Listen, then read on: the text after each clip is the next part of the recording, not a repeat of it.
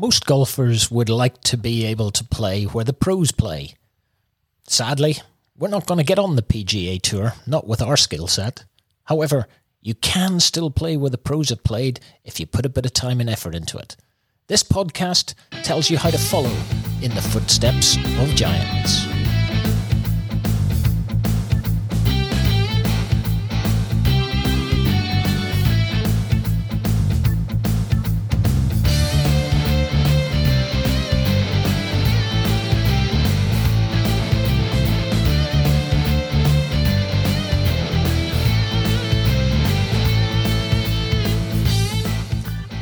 Welcome back to part two of our, what we'd like to refer to as our summer special. And this is Des and Mai's conversation with John Bamber, who was the chairman of the tournament committee for the 2019 Open Championship held at Royal Portrush. The 148th Open, but the first time that it had returned to Northern Ireland since 1951. And we were just arriving at the point in our conversation where we started to talk truly about tournament week and everything that unfolded thereafter. So I hope you enjoy the second part of this conversation. So how much of the tournament, with your role working on a daily basis to make sure the thing, how much of the tournament did you actually get to see? Well, I mean, I saw the bulk of the tournament about 6 months after it. But so you sat down and watched the TV coverage? Actually, the one great thing about lockdown in the last year is that we did get a number of Sky Sunday reruns, which were terrific. And I did genuinely sit down one day when they were doing that. And I said, I'm just going to actually watch what happened shot by shot through the course of the Sky coverage on that day. So I was fortunate enough through lockdown to be able to see, and actually reported to a few people different things about the Open that I had not known in terms of scoring this, that, the other, whether it be balls out of bounds, balls lost, that type of thing. Anyway, I didn't really see, I went out a few times just to take a walk around, just to get a general feel of, I wasn't really watching the golf, I was really getting a feel of how everything was moving, in whether it be the villages, whether it be around certain pinch points on the course where we were getting feedback that there would have been a little bit more difficulty. Philip Tweedy was the deputy chief marshal because he works with the RNA's chief marshal. We were getting feedback. So you went out to see those sorts of things. Now, the wonderful thing was I was then able to, I had been able to walk inside the ropes so you can get from A to B quickly. You can see up close some shots when we were out doing that. But I did do one thing. After the final meeting on the Sunday, I did decide, we knew the weather was coming in, and I said, do you know what I'm going to do here? I'm going to walk from the first tee to the 18th green. And I hadn't done that through the course of the championship. And I just walked and went to each group, watched a couple of shots, moved on, went to the next one, moved on. And that was a really nice way to sort of finish off what was about to happen, which was then get ready for the presentation for whoever, and we always hoped it was going to be Shane Lowry, but that was something. And I just got back to the clubhouse before the really, really tough weather hit, when they were about probably hole 11, 12, somewhere about there. Yes. So I had completed my so-called walk from A to Z, and therefore got changed and ready and out of the weather for watching Shane and Tommy. Did you get a seat in the stand? Well, I got a space to stand on the 18th green during the presentation, so that was yes. I'm going to come to that because I have a question about that for a bit later. And in fact, I have a note down here. One of my favorite moments in the afternoon was when the squall hit. There was a tremendous squall hit. Now, for any of us who've been up around the North Coast over the years, those squalls are not that unusual in the summer. But there was this squall hit, and it was coming from sort of the Port Stewart through Portrush and on towards Port Ballantrae. I remember I was sitting on the final day, I was in front of the television with the commander, and the rain hit. And I said, that's 2 minutes from us.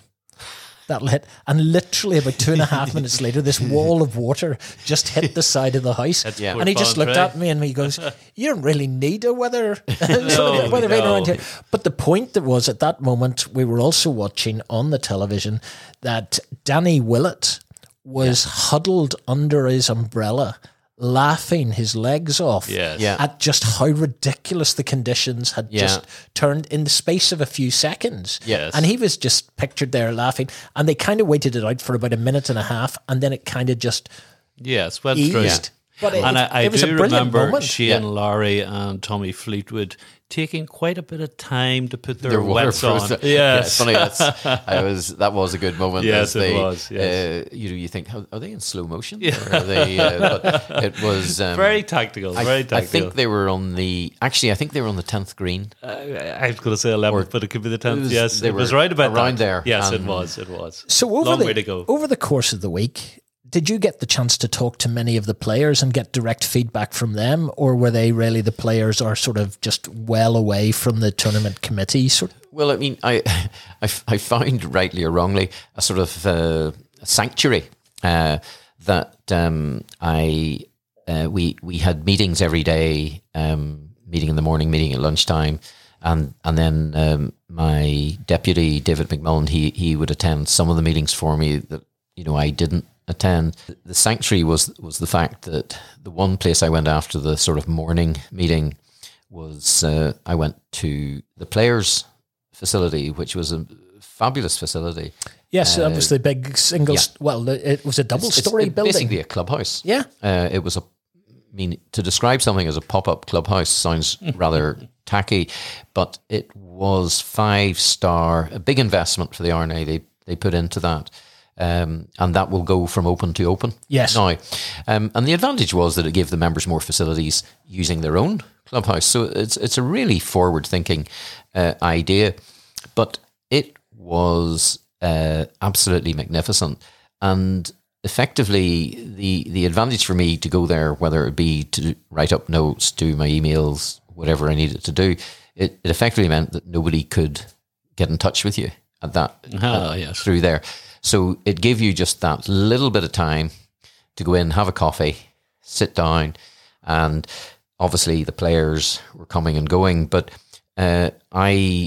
nor would anyone be recommended. There would have been really not any interaction directly with the players in terms of chit chat, what have you. I had played with Tommy Fleetwood in a pro-am just before, and in fairness, he's a very cheery and absolutely very pleasant guy.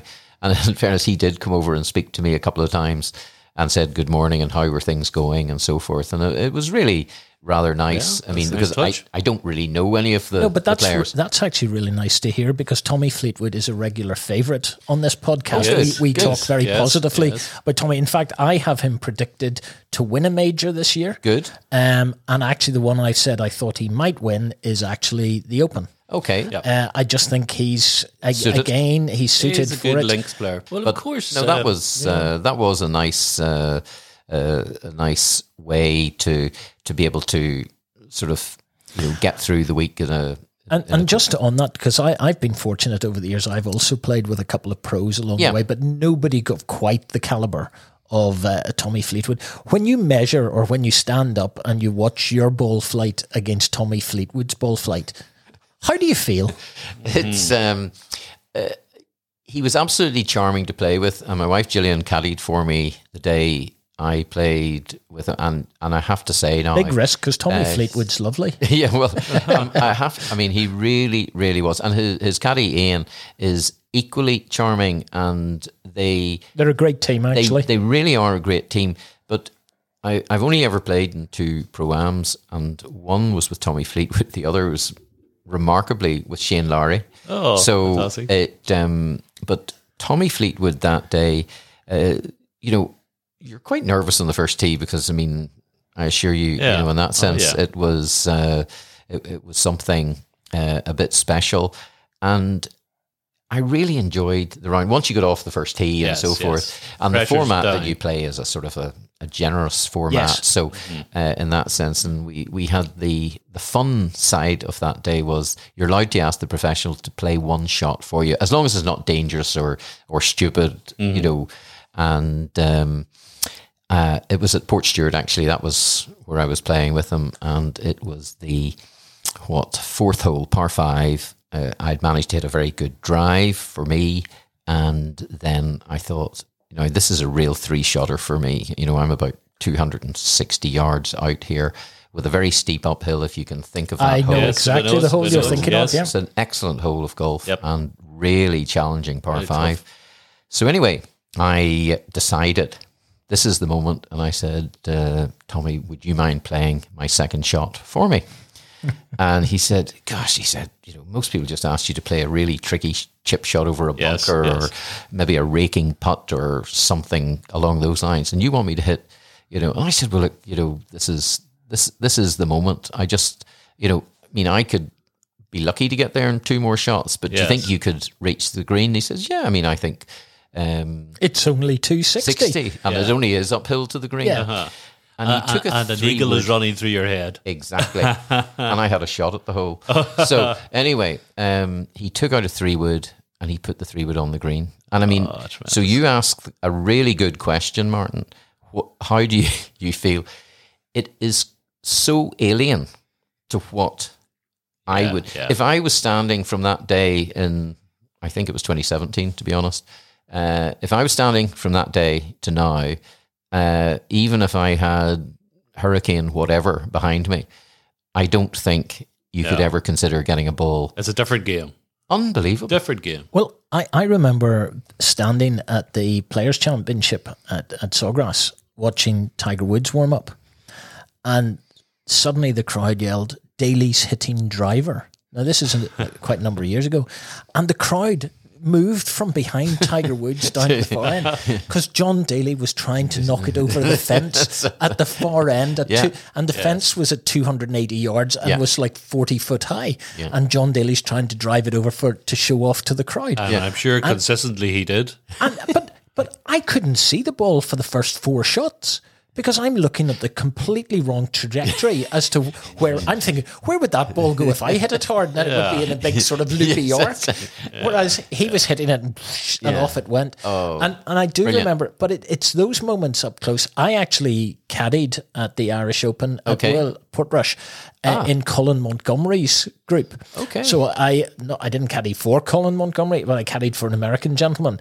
And it was great being a caddy that day because that American gentleman, who won't be a listener to this podcast, was so awful that I could be the world's greatest caddy because he couldn't hit it where I was telling him anyway. But watching, again, Colin Montgomery up close, who was a man, again, past his prime, again, but still phenomenal to watch. Brilliant. And just the way they do it. Yeah, it's and so it's a privilege to see it, and you have to be there to understand, to see, and to appreciate the sound's different. Everything's different, and that's why fizz off the club. Yeah, that's why they earn their living. I was watching another tournament, and we were standing close to Sergio Garcia hitting an iron out of the rough, and it sounded like a gunshot. Yeah. And I'm going.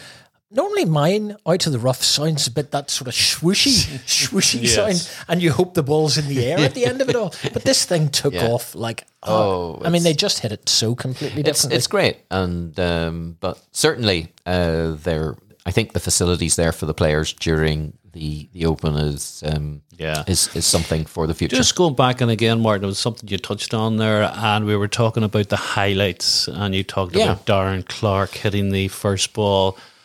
I think one of the lowlights, of course, was Rory. I mean, you talked about Rory. Well, we haven't touched on Rory. Well, no, but you touched on Rory not making the cut at the Masters, and I think that was one of the disappointments that Rory didn't make the cut. You know, it's funny. I wasn't actually down at the first whenever Rory teed off. Yes. I 7, didn't he? I was getting feedback of what had happened.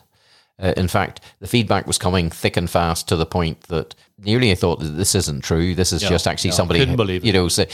because they said, "Oh, his first ball's out of bounds," and we think maybe his second ball's out of bounds, and you're thinking, "No, look, this is." And his second shot was not far from. Indeed, the first one was only just, but still, I mean, we were, and then they said, "Look, he's recorded an 8," and I was thinking, no, I mean, this just cannot be.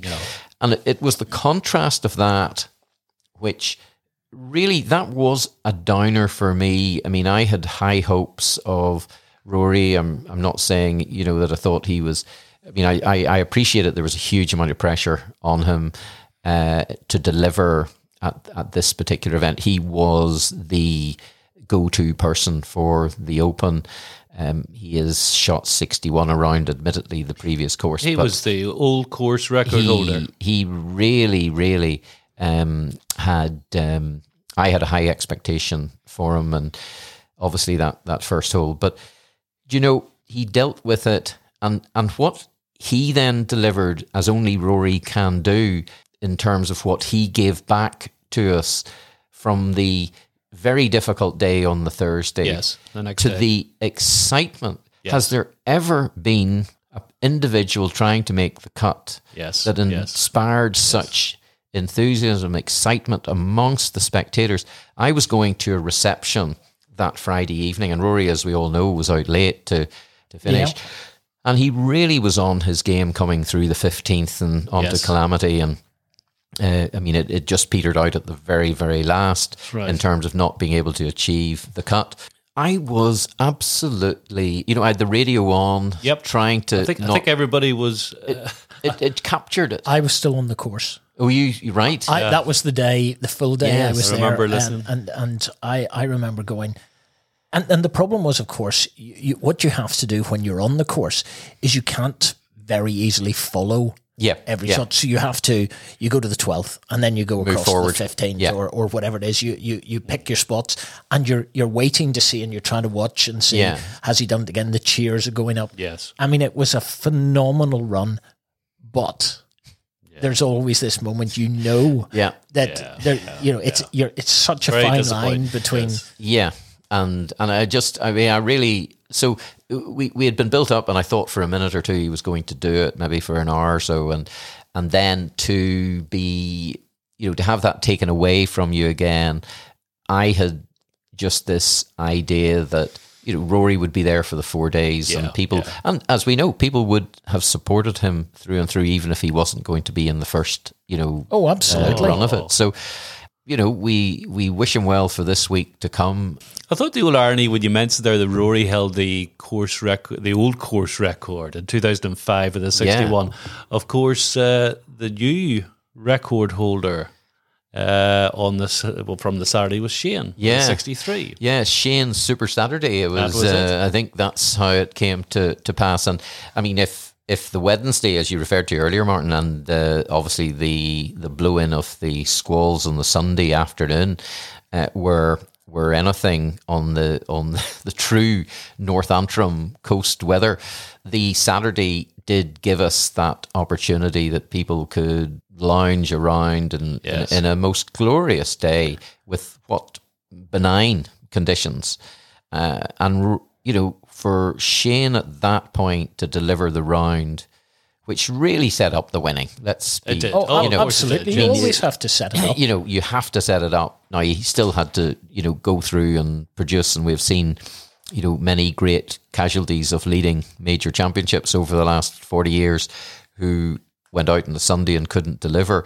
But the Saturday was completely on a string. I mean, he had it. Yeah. And even if you recall his shot into Calamity, again, one of the iconic holes, 230 yards, par 3, and it just gracefully, it looked like a 110-yard wedge the way he played it.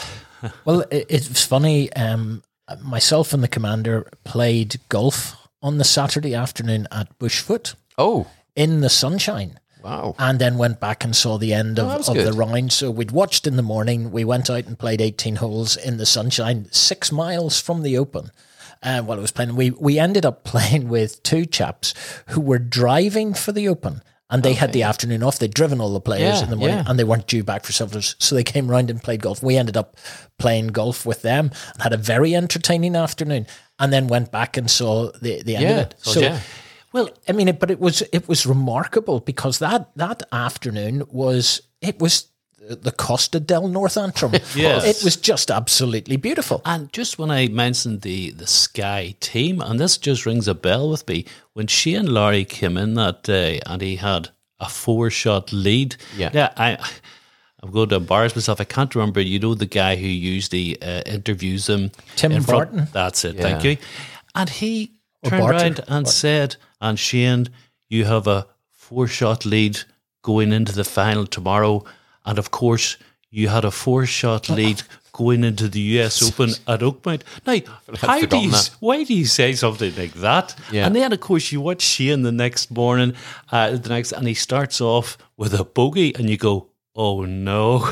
Yeah, but I thought that was that's the same psychological pressure as I try and put on you on a that Tuesday night days. Definitely Renegades play. Yes. But, I mean, certainly that. Yeah, you're quite right. And I mean, the opening on Sunday when, I mean, obviously, you know, Tommy. I mean, that first hole was incredibly significant. Had Tommy hold and Shane missed. Shane sunk a great putt for a bogey. Absolutely. Yeah. Oh no, it was a phenomenal. I don't think I moved much that day. I think I went to the kitchen for a sandwich and came back, and that was the highlight. I felt the deal was done. We all like to think it was written in the stars, but I felt that the deal was done. The 14th was where, for me, it was beyond anything going wrong.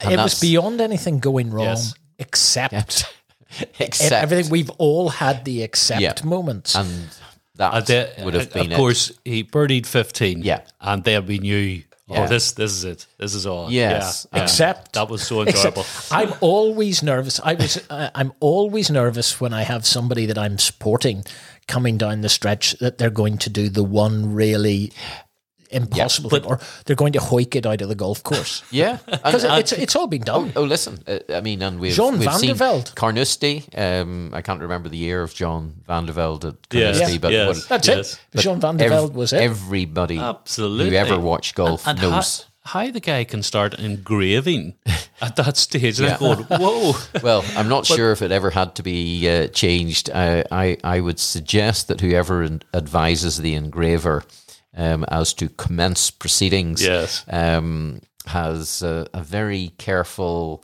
calculated view of... Well, he was a few ahead of that. But I mean, he was standing at Calamity. Yep. And he was talking to an Hourglass member, his caddy. Yes, of course. Paul Martin. And they chatted, I'm sure, for 2 minutes about the shot because the wind was blowing. Yeah. And I think anybody who's played Calamity knows what a shot he had. Do you know there's something in its name? Oh, well, there's just something in the name that indicates there may be a problem. Yeah, and he hit a beautiful shot. And then just to the front of the green, but the 2-putt he had then was fabulous. Yeah. And then I think once he sunk that, I think we knew. Yeah, it was. I mean, as you quite rightly say, Martin, I mean, who ever thought of naming the whole Calamity? But I think also is quite suitable to report that the 17th hole is called Purgatory. So Calamity is followed by Purgatory, and therefore, so somebody either had a sense of let's call it a sense of humour. Yeah, we'll be polite. Black humour in terms of how they viewed the finishing stretch. Well, we have made a point in this podcast of noting as well that the United States of America names their courses differently to us. Exactly what I was going to bring up. And we frequently go, do you want to play Desert Dunes? Do you want to play Grey Wolf? Do you want to play Black Diamondback? Greyhawk, the Raptor and Talon courses. Vulcan's Fire. And then we come over here and we have a tendency to name courses awfully nicely. And so they all sound very, very, very nice. So I like the idea that you've named some of the, not you personally, but Wilpert Rush have names of holes that are in fact just that little bit more. It sexes it up a wee bit, doesn't it? It does. And I mean, we now see so many of these great championships are played in the PGA Tour, from the you have the bear trap, the snake. That's right. Pit, the Green Mile. the Green Mile. Yes. And I'm not sure what we would Corner. Amen. Well, but I'm thinking at Royal Portrush. I think the two names of Calamity and Purgatory are sufficient to stand out. They're right up there. And of course, they are now very much. I mean, 2020, you did not get the American visitors that you would have expected off the back of the Open, but not because they don't want to come, simply because of COVID-19. I mean, it's parked for this minute in time. I am pretty sure that, and I refer to this as Irish golf in terms of the international visitors will return to Ireland. Oh, they will. When conditions are either acceptable or allow it. And I am not concerned in any shape or form that there will be a return to that. I unfortunately do think it might take still well into 2022 before we get that build-up of international travel. But let's hope that things are improving. Things are looking so much more positive. Therefore, as you, I think, were saying, earlier, Des, we're now thinking and watching golf and television with spectators. We're watching rugby with spectators. We're watching football with spectators. It's an improving picture. It's an improving picture. Yeah. And my word, it brings back the life. Well, it does. And I mean, I find some of the early golf tournaments with no spectators very hard to watch. Oh, they were. Because they were. I agree. They were fairly soulless. Although, as I've also said in the past, I'm really quite saddened that as they bring spectators back, they also seem to have allowed in the idiots that yell things like mashed potato, which is one of my great hates. I'm going, please don't. Yes, I mean, I have to say, as you're sitting here and I'm looking at your very fine sideboard with wonderful sort of memories of your times traveling around the world, and there's the Masters flag 2017 behind you.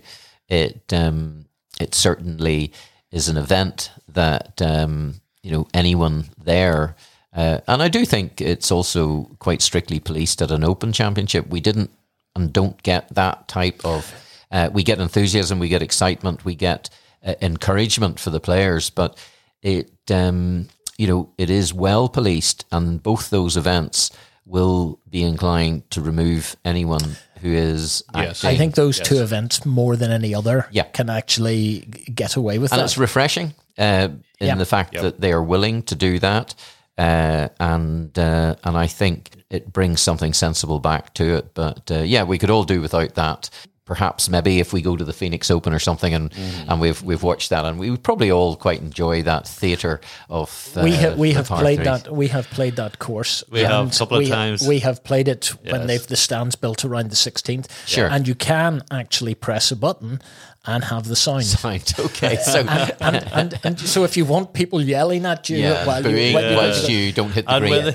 When those Americans get a few beers into them, when they've been sitting there from about 11 in the morning, there's some commentary coming out, yes. I actually first witnessed that at the Players' Championship on the final day, and they, at 17, the spectators, and there were several hundred of them who had been drinking heavily, they decided to fixate on the young chap who was carrying the scoring sign with every group. Uh-huh. So every group's sign boy got a huge cheer. And then every so often, all you'd hear is, "No!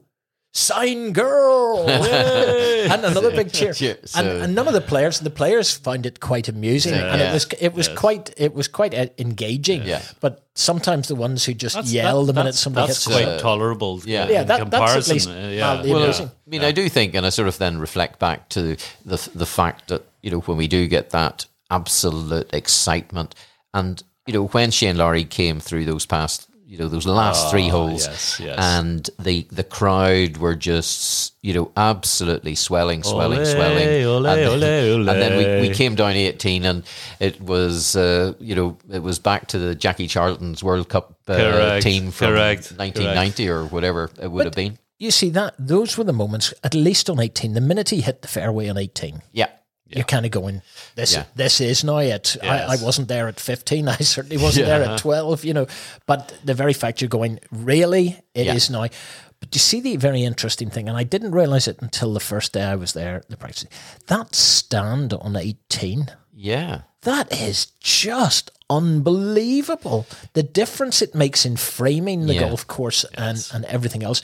It is, in one respect, spectacular, and the other thing, it must be quite terrifying. You're hitting into this cold. Yes, an amphitheatre. Yeah. It's interesting you say that, Martin, because even week in, week out, we still, as members, chat about this.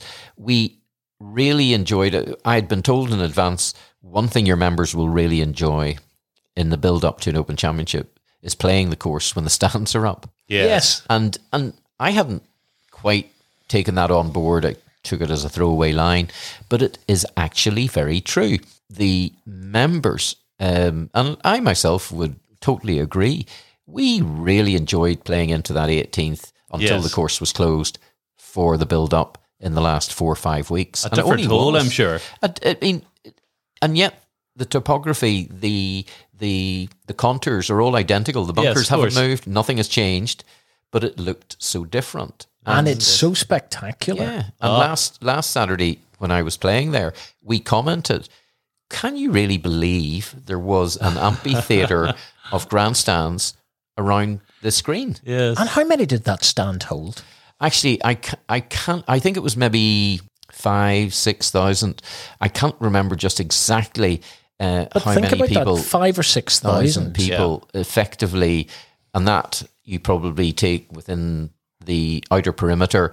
You then had hospitality down the left-hand side of the fairway, and then of course the mass crowd that came down the 18th. Yep. Behind that. So, I'm not sure how many people would have been in the vicinity to have had a view of the 18th when Shane Lowry finally and Tommy Fleetwood stepped. Do you remember Rich Beam commenting on that scene with Lowry on the green? He says, I have never seen or heard anything like this at an Open before. Well, that was going to be one of my sort of general questions to John is, the sound. Yeah.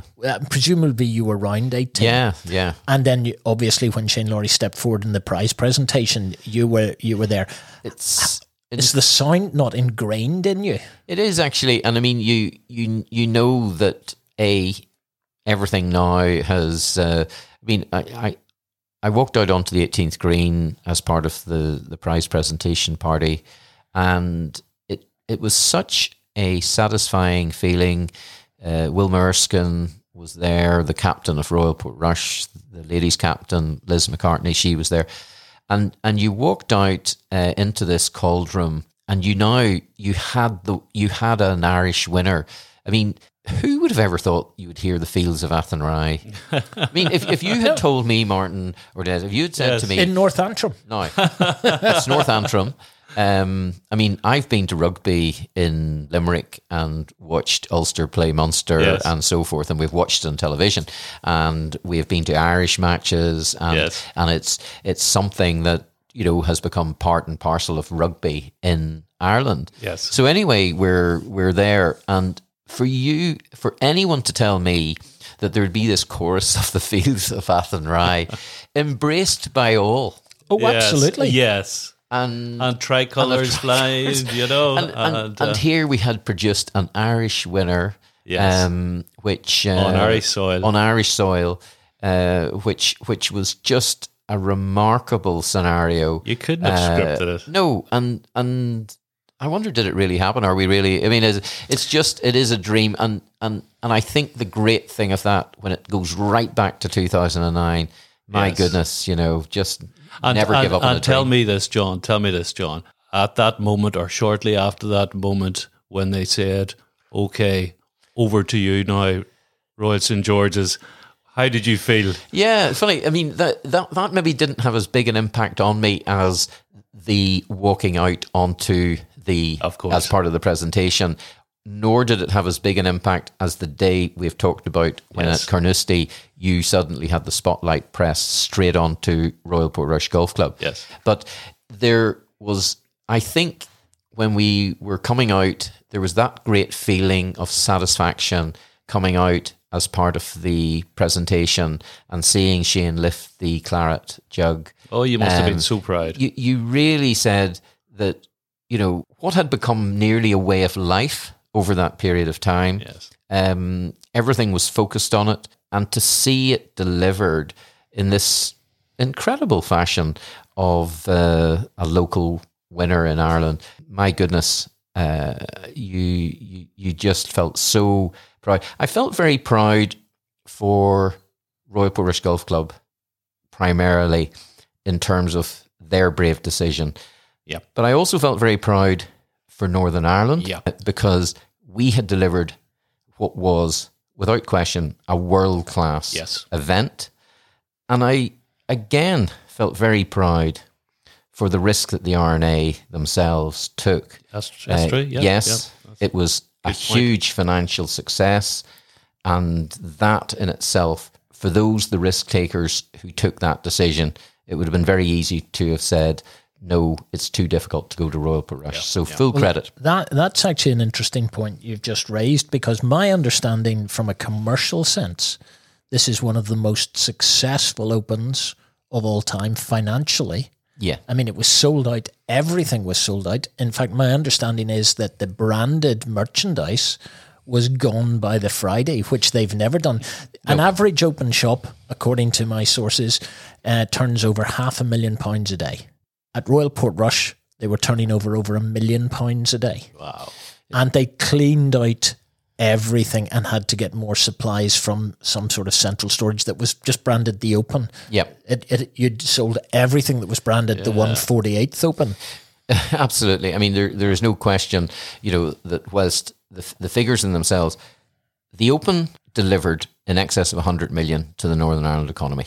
That is what is incredibly important, because we want it back. If we do, and I am very much looking forward to the fact, and I do now believe that when the Open returns, and I am 100% sure that was my the next Open, question to you, John. is that when it returns, but the fact. I mean, I did let my guard down at one point in advance of the Open, on the week of the Open, and we had got on very carefully, very well, and I was very satisfied that everything we had conducted was correct. And we had a reception on the Monday night, and I was asked to go out live on BBC for I think it's the late news around 10:30, and they decided to do it out on the third hole. And I was really, I went out in a buggy. It was getting pretty dark. But the weather was decent, and I went out and I was relaxed, and this is a good news story. How could it not be a good news story?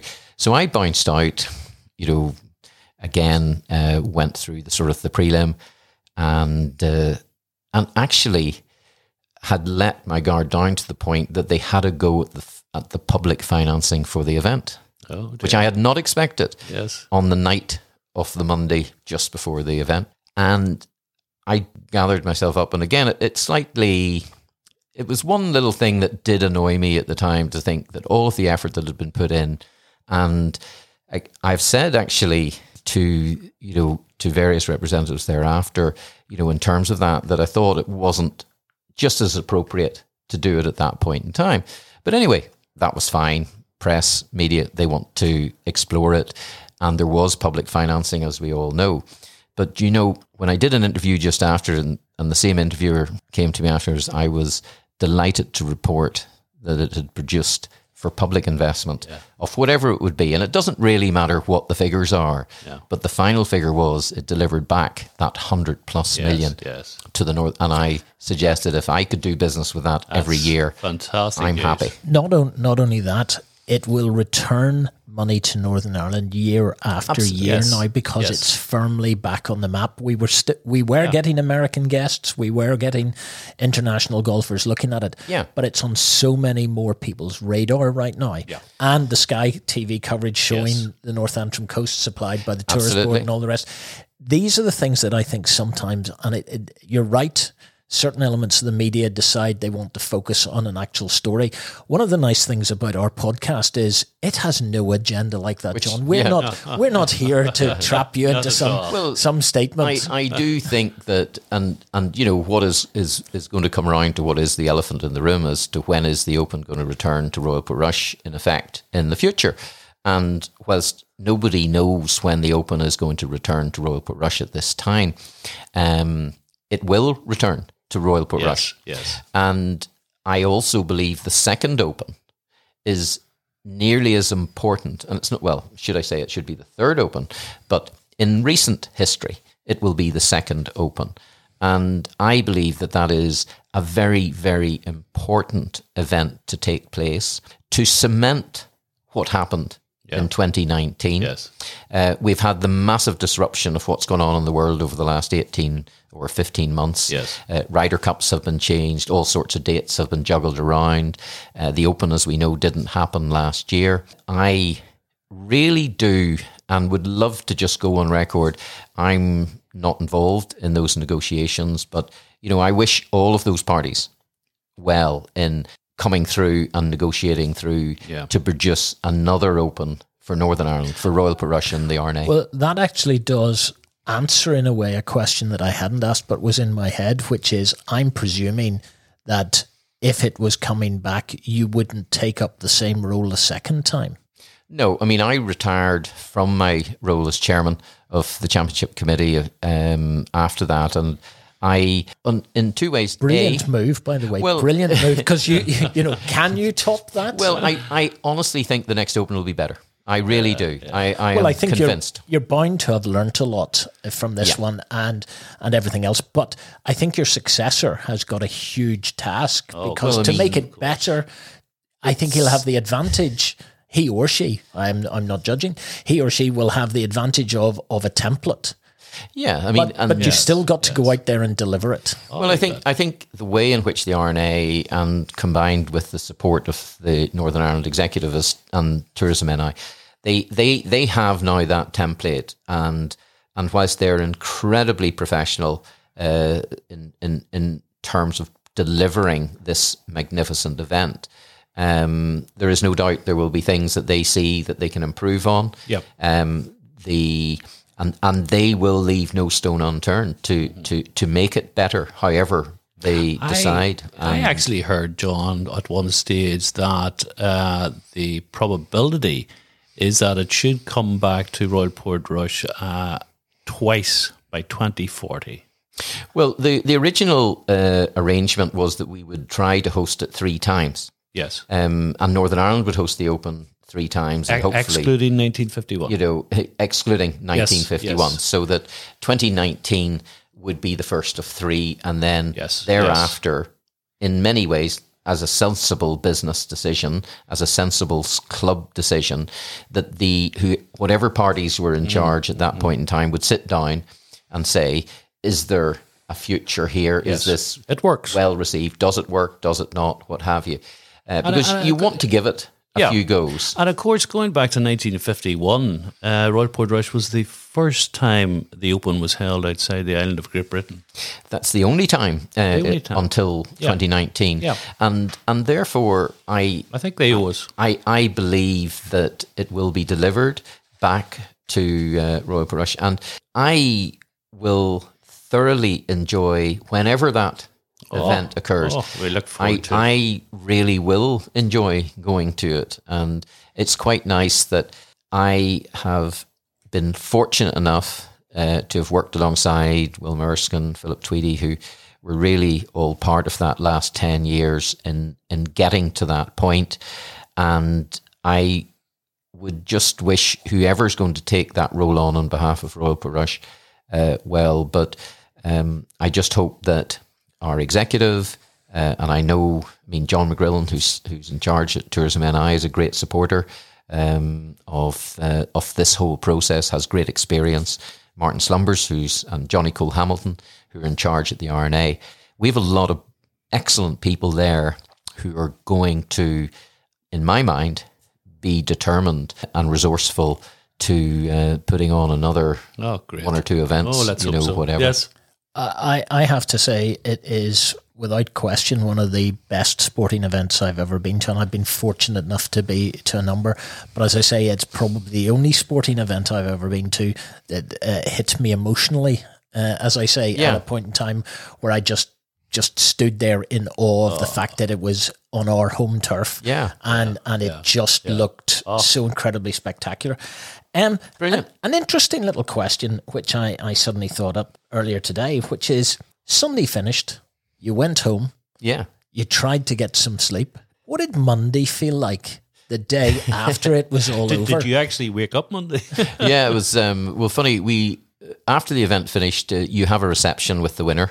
The championship committee have a reception with the winner and the R&A championship committee. Is that before he got his helicopter down to somewhere down south and went on the lash? And that was when everybody was being very sensible.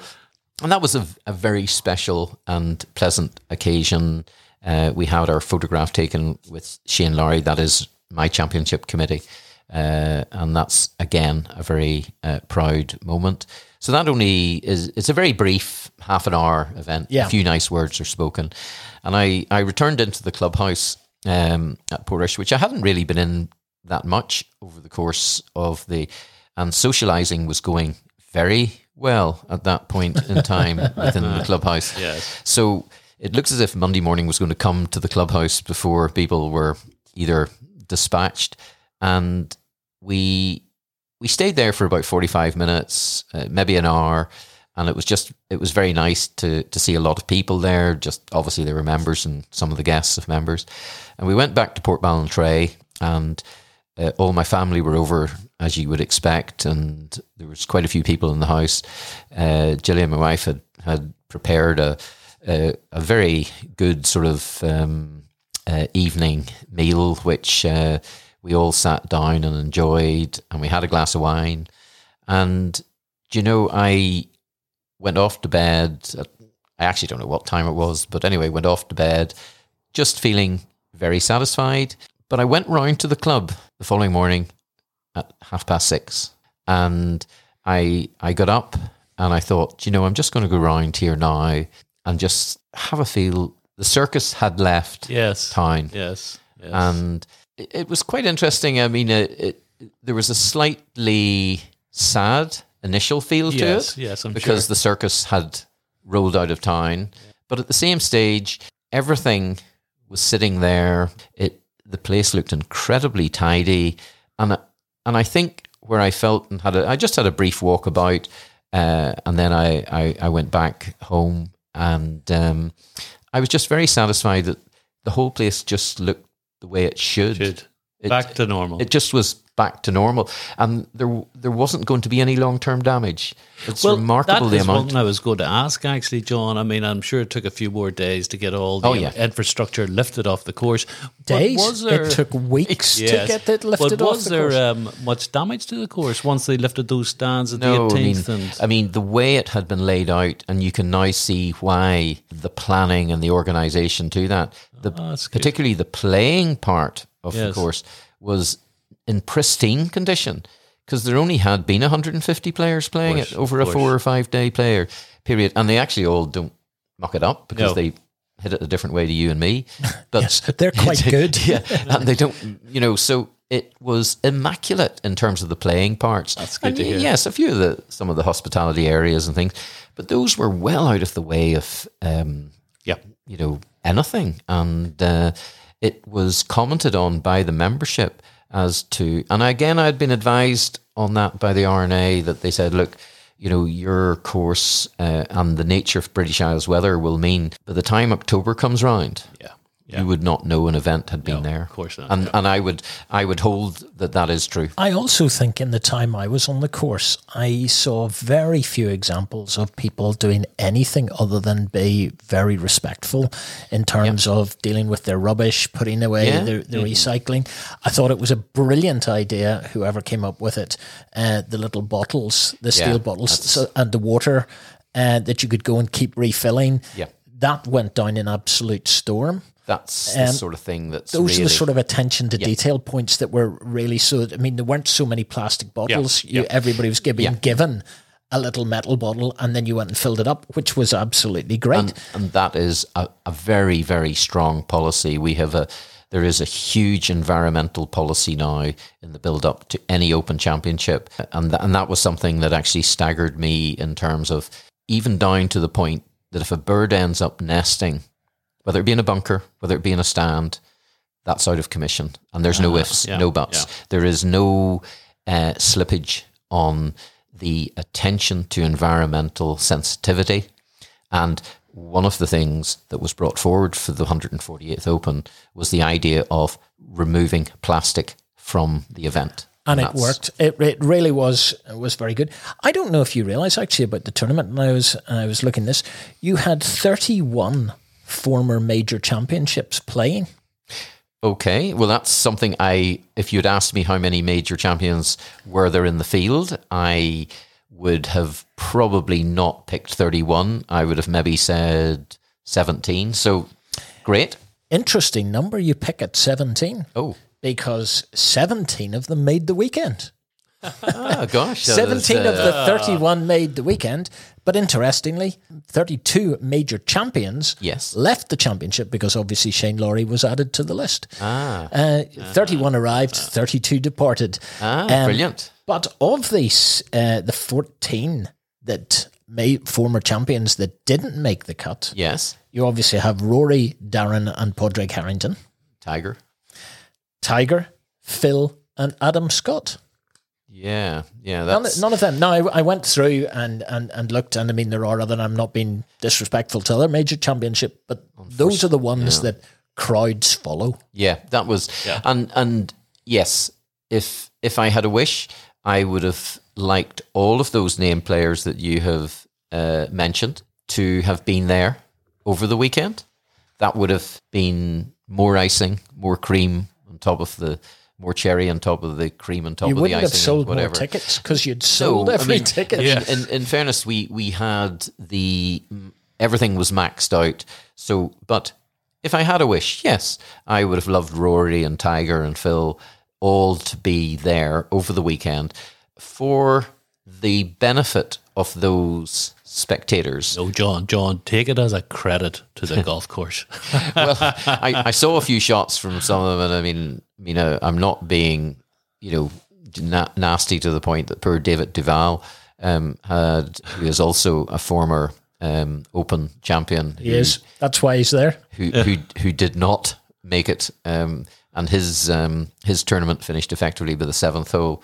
Which I think he was plus 27 for the 2 rounds he played. Well, he was certainly plus a lot at the 7th hole, which I think is nearly still in dispute as to, was it 13 or 14? But anyway, that's right. I think even in my scorecard, that you would be certainly struggling to come back from anything along those lines. Yes. But still, the course was there. I mean, I watched Tiger play a few holes, and I think, fairness to Tiger at that point in time, I looked at his demeanour as he arrived on the Sunday, and actually I went down to the first tee to see him tee off, and he didn't look comfortable. No, that was my own. No, yes, I mean, his body. We have had several major discussions on Tiger Woods, and especially recently following his accidents, etc., etc.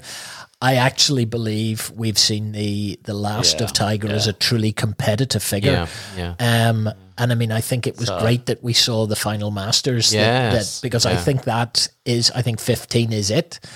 And for a golfer that we've all followed for the last 20, 25 years, but all careers end.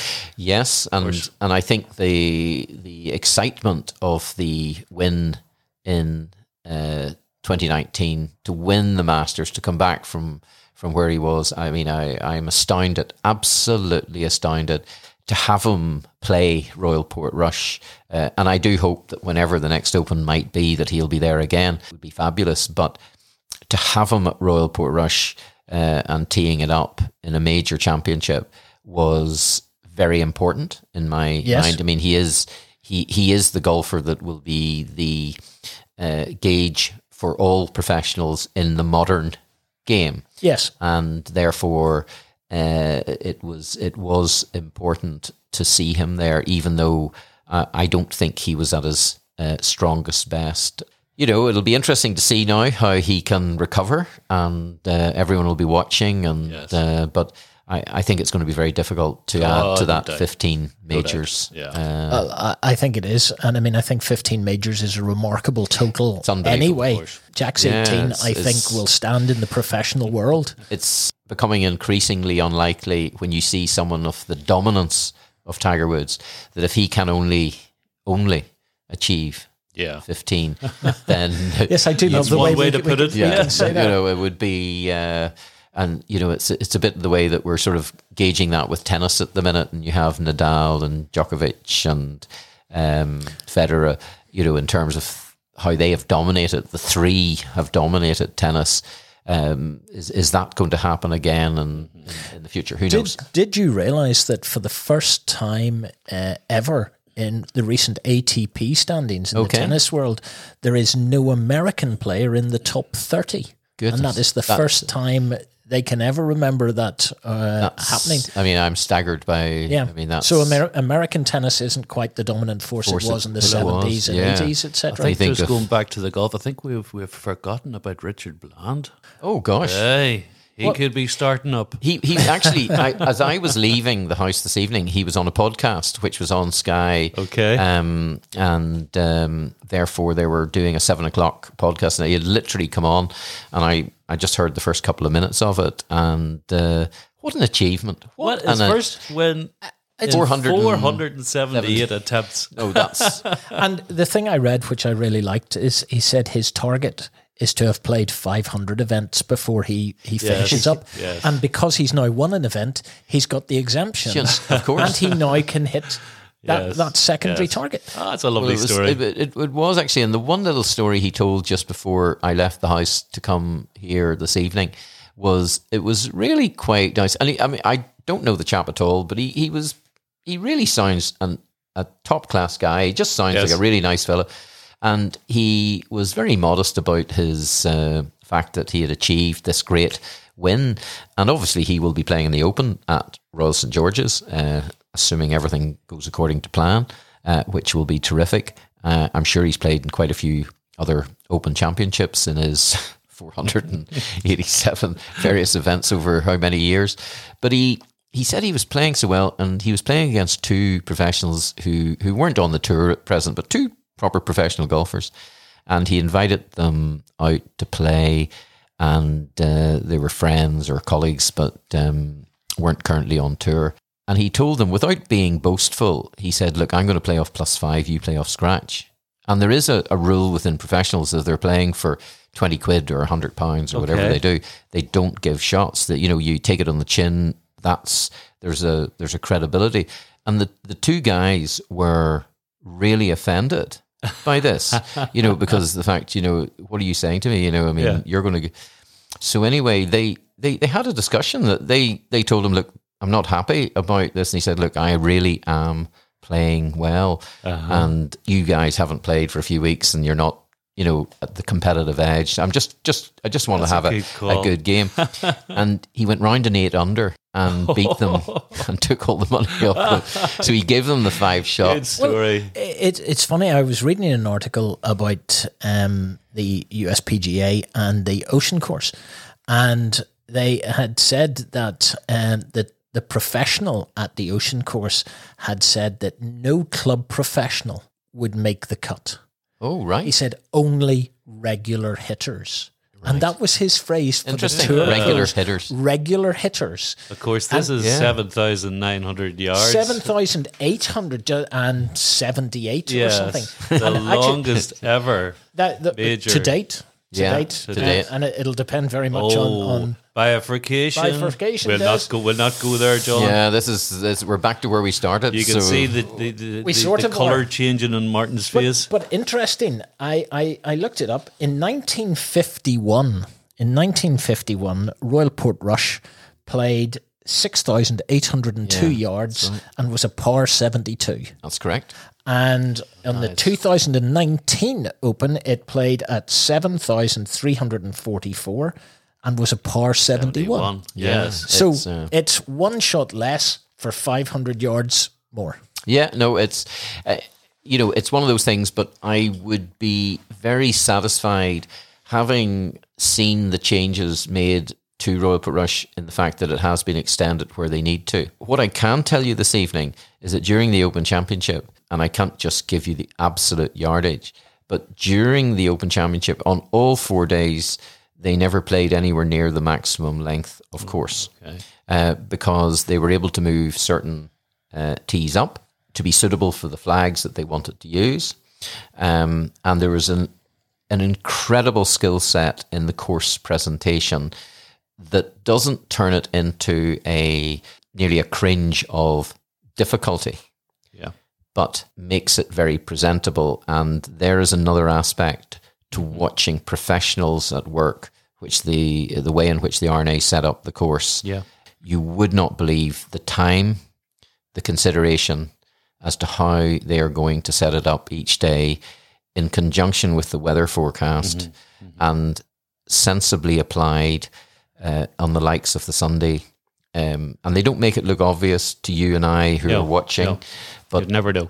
You wouldn't know, but it makes it the event it is in terms of how that is applied. And when you see effectively under the bonnet of what happens there, that was one of the most impressive things. Yes. But they never played the course to its maximum length. You see, no, but I think that's right. And I mean, I think good courses, I think the problem with a lot of the American courses now is they've just been built on huge expanses of land. Absolutely. Mm-hmm. And at the end of the day, we have had a lot of conversations on this podcast about Bryson DeChambeau and his hitting ability.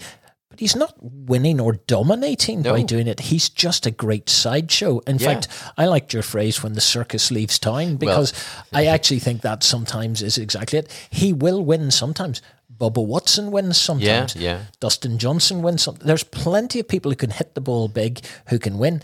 But then recently, Brian Harman has been playing really good golf, and he is not one of the world's biggest hitters. No, I do remember watching, I think it was a US Open. Again, I can't quite remember the year. It might have been around the early 90s when Corey Pavin won at, I think, Shinnecock Hills. Forward to the 18th. And we haven't scripted this. We haven't. We are anoraks. You need to understand that. And he was an incredibly short hitter. Now, I think nowadays Rory probably would be hitting an 8-iron where he was hitting that 4-wood. But probably nobody has a 4-wood actually any longer. But they're in the equipment bin in the garage. So, but still, it was... There will be the skill set. The Lee Trevinos, I wouldn't have thought that he was probably one of the longest hitters in the world, but they had an artistry. And you mentioned Seve there. There was a wonderful moment there just a few weeks back, and I was in St Andrews on the day that they actually produced the image. And again, it's on YouTube. We put it out on Twitter. We actually forwarded it out on our Twitter account. Well, I was there and couldn't believe the artistry that was produced. It was it was artistry to be definitely in the hands of Seve himself, because it was produced on the beach, and I must say the likeness, it couldn't have been anyone else. It was spectacular. It was genuinely spectacular. And when I saw that, I just retweeted it. I think it came via the European Tour. I mean, it's just, and he is just one of our legends. And I mean, I don't think he ever hit a fairway, probably hardly. Well, there was a great thing in the Ryder Cup. I think it was Tom Lehman was playing him one time, and Tom Lehman went something like 1 up on the 11th, and Seve hadn't hit a fairway. Yes, and I mean it is, and you know that's Mr. Rescue, and that's what's going to make and keep us all alive in the world of golf in variety. And I mean it. I mean, I watched Bryson at the PGA Tour event, and I must say I enjoyed the moment when he Bay Hill Invitational, and when he hit the ball across, and I mean, how many young guys, girls playing golf have created that image of sign as they have hit their drive, perhaps in their own little world, and it was quite a fun moment. It was. But golf needs to have some fun associated with it, and that's why I like some of the output from the European Tour in particular. They've still got a sense of humour, and I think that's very, very important, especially when it's coming through. But John, we have actually kept you for a significant period of time. 2 very last quick questions for you. Yeah. You've got 1 round left to play. You can have a good round anywhere where you've already played, not somewhere maybe you haven't played. And I know your home track is Royal Portrush. Yes. So there's a temptation just to say Royal Portrush right now. But where would you go for that one great round? Where would you like to go and just have a spectacular round? Yeah, I mean, I'm going to exclude Royal Portrush from that in terms of the... Because you have a spectacular round there every week. I have a round there every week that I managed to get there, and I'm looking forward to going this weekend again. But no, I mean, it's the obvious place. But I think, I would say the Old Course in St Andrews. I've been lucky enough to play it a few times, and hope to play it a few more times in the future. And there is something about it that really has intrigued me. I played it there a couple of weeks ago, and it really does tease you. I mean, if you designed a course like that today, I think somebody would strike you off in terms of golf course architecture. But I don't think golf course architecture was a thing when that course was developed. It's not an industry. It has grown more and more on me as I've played it, because it teases you to think every hole there you could actually achieve potentially a very, very good result. The trouble is stringing them all together and just being able to conduct all of the necessary skills to get yourself around. But anyway, I got round in let's say for my handicap a net 72, so I was well pleased the last round. That's a good result. And finally, we have mentioned the equipment bin a couple of times in the way past. This is a thing we've talked about with most of our guests. And the equipment bin is what we all have in our garages. We're keen golfers. We've been playing 30, 40, 50 years in my case. And the equipment bin is all the stuff that you think will improve your game, but in reality it ends up in the bin in the garage as the next thing comes along. We have one mate who just says you should never buy a golf club that isn't made of ex-space shuttle parts. and I think that's the way technology is going. Yeah. So what is the thing that you have bought along the way that you thought, this is it, this is the one thing that'll make the difference, and then it just kind of didn't? Well, I mean, I suppose on 2 counts, when you mentioned this earlier, I said there's only one club that I can ever think of that falls into that category. Please tell me it's a 1-iron, because we all tried to buy a 1-iron. No, actually, I must say I have not tried to ever buy a 1-iron. I'm glad to say there was one little bit of sense I had. But I played, the first competition I ever played in, I was fortunate enough to have 2 2s. And therefore, I got whatever number of pounds for having the 2s, and I decided that I would go in and buy a putter with the money that I got from the 2 2s, which effectively was a ping putter. And I bought that ping putter, and it is still it's not in the bin, it's in my house today. I don't use it currently. It is there, and it is brought out to put on the carpet every now and again as a mark of respect to that 2 2s, to try and inspire me to go back to the days when I could have 2 2s in a round of golf. But that was the one club that immediately comes to mind. But I do have a Boom Boom 2-wood, which is in the bin. Yes. That when I was going... That's not the first time that club has come up? The once in a lifetime that I decided I would have golf lessons, and a local guy here at Balmoral I went to, Jeff Blakely. Yes. And Jeff... I remember him well, and Jeff very kindly took it upon himself to try and construct some form of swing around my poor attempt at making a swing. And... he suggested the ideal club for me was a Boom Boom 2-wood, which I've kept it. Nice big silver head. Yes. Gosh. I had one, John. Well, it was, and I did use it for a long time, but it's there as another mark of respect. Yes. So I can give you 2 for that. So anyway. Bit of history. Well, I mean, again, those are things that are always, I find them very interesting to see what we all actually did do at a point in time.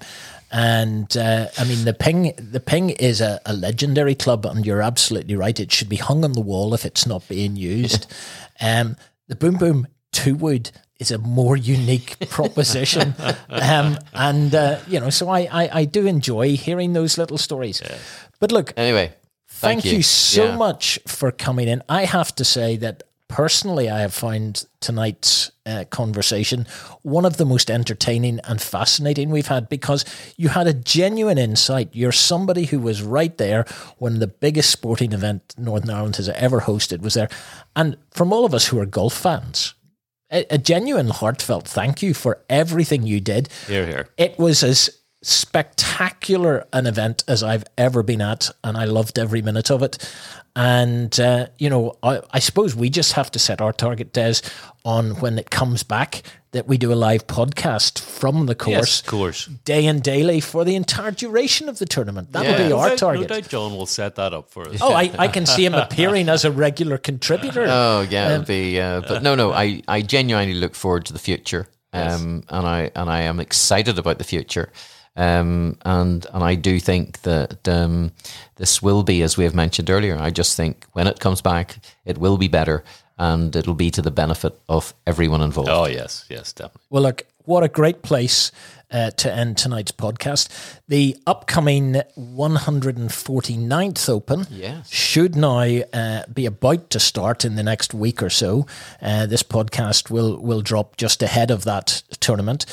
Shane Lowry is the defending champion, and we wish him the very best of luck, along with our other local favourites and our host of international favourites. In fact, the Open is the one tournament I never attempt to predict the outcome for, because it is an almost impossible way. So good luck to all of the players. Absolutely.